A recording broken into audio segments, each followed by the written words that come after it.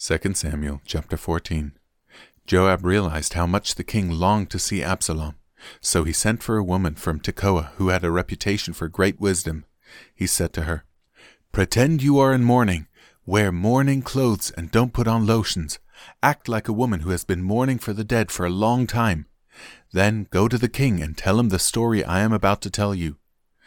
Then Joab told her what to say. When the woman from Tekoa approached the king, she bowed with her face to the ground in deep respect and cried out, "O king, help me!" "What's the trouble?" the king asked. "Alas, I am a widow," she replied. "My husband is dead. My 2 sons had a fight out in the field, and since no one was there to stop it, one of them was killed.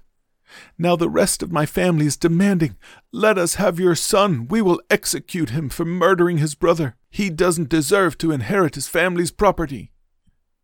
They want to extinguish the only coal I have left, and my husband's name and family will disappear from the face of the earth." "Leave it to me," the king told her. "Go home, and I'll see to it that no one touches him." "Okay, thank you, my lord the king," the woman from Tekoa replied. "If you are criticized for helping me, let the blame fall on me and on my father's house, and let the king and his throne be innocent."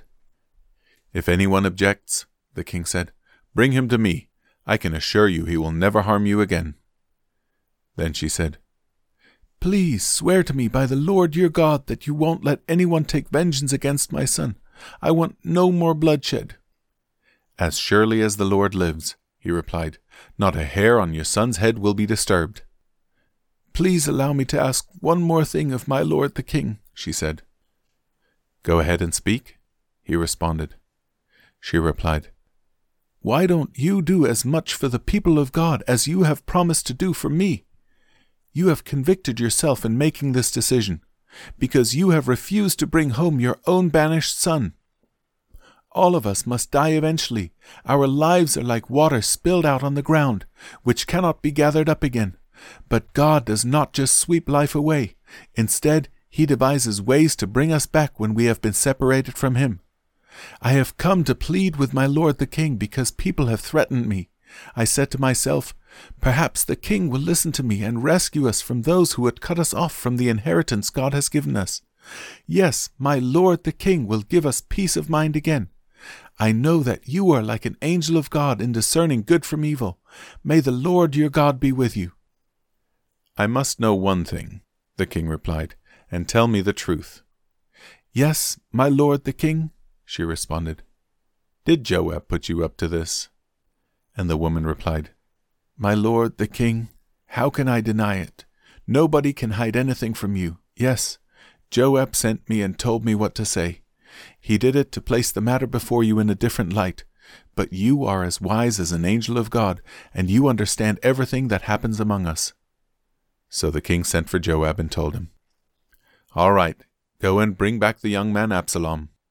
Joab bowed with his face to the ground in deep respect and said, "At last I know that I have gained your approval, my lord the king, for you have granted me this request." Then Joab went to Geshur and brought Absalom back to Jerusalem. But the king gave this order, "Absalom may go to his own house, but he must never come into my presence." So Absalom did not see the king. Now Absalom was praised as the most handsome man in all Israel. He was flawless from head to foot. He cut his hair only once a year, and then only because it was so heavy. When he weighed it out, it came to 5 pounds. He had 3 sons and 1 daughter. His daughter's name was Tamar, and she was very beautiful. Absalom lived in Jerusalem for 2 years, but he never got to see the king. Then Absalom sent for Joab to ask him to intercede for him, but Joab refused to come. Absalom sent for him a second time, but again Joab refused to come. So Absalom said to his servants, "Go and set fire to Joab's barley field, the field next to mine." So they set his field on fire, as Absalom had commanded. Then Joab came to Absalom at his house and demanded, "Why did your servants set my field on fire?" And Absalom replied, "Because I wanted you to ask the king why he brought me back from Geshur if he didn't intend to see me. I might as well have stayed there. Let me see the king. If he finds me guilty of anything, then let him kill me." So Joab told the king what Absalom had said. Then at last David summoned Absalom, who came and bowed low before the king, and the king kissed him.